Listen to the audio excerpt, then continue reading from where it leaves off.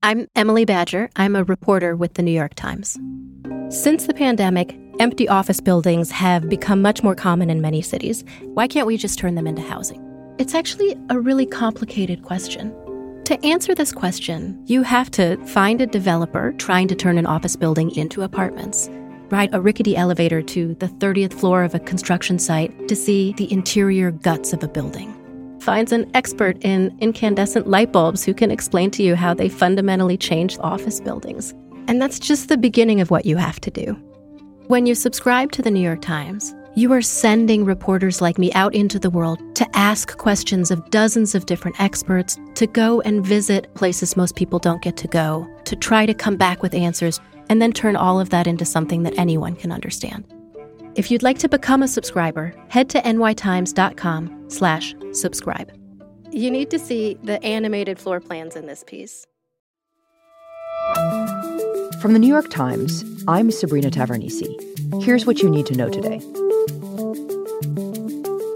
This morning, we unsealed an 8-count indictment charging Samuel Bankman-Fried, FTX's founder, with a series of interrelated fraud schemes that contributed to FTX's collapse.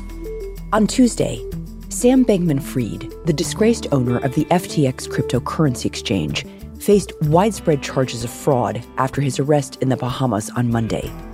Federal prosecutors accused him of lying to investors and of using his customers' deposits to finance his political activities and to buy lavish real estate. The Securities and Exchange Commission also filed charges, alleging that Bankman-Fried had misled investors who committed nearly $2 billion to FTX.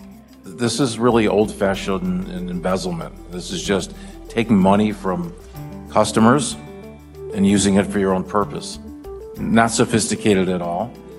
Sophisticated perhaps in the way that they were able to sort of hide it from people. And in Washington on Tuesday, a House committee heard testimony from John Ray III, who took over FTX after its bankruptcy. He said FTX was a case of, quote, old-fashioned embezzlement. And today, I sign the Respect for Marriage Act into law. In an elaborate ceremony on the South Lawn of the White House, President Biden signed the Respect for Marriage Act into law, mandating federal recognition for same-sex marriages. The new law prohibits states from denying the validity of out-of-state marriages based on sex, race, or ethnicity. Marriage, I mean this with all my heart, marriage is a simple proposition. Who do you love? And will you be loyal to that person you love? It's not more complicated than that. The landmark legislation officially erases the Defense of Marriage Act, which a quarter of a century ago formally defined marriage as between a man and a woman. The law recognizes that everyone should have the right to answer those questions for themselves without the government interference. That's it for today. I'm Sabrina Tavernise. See you tomorrow.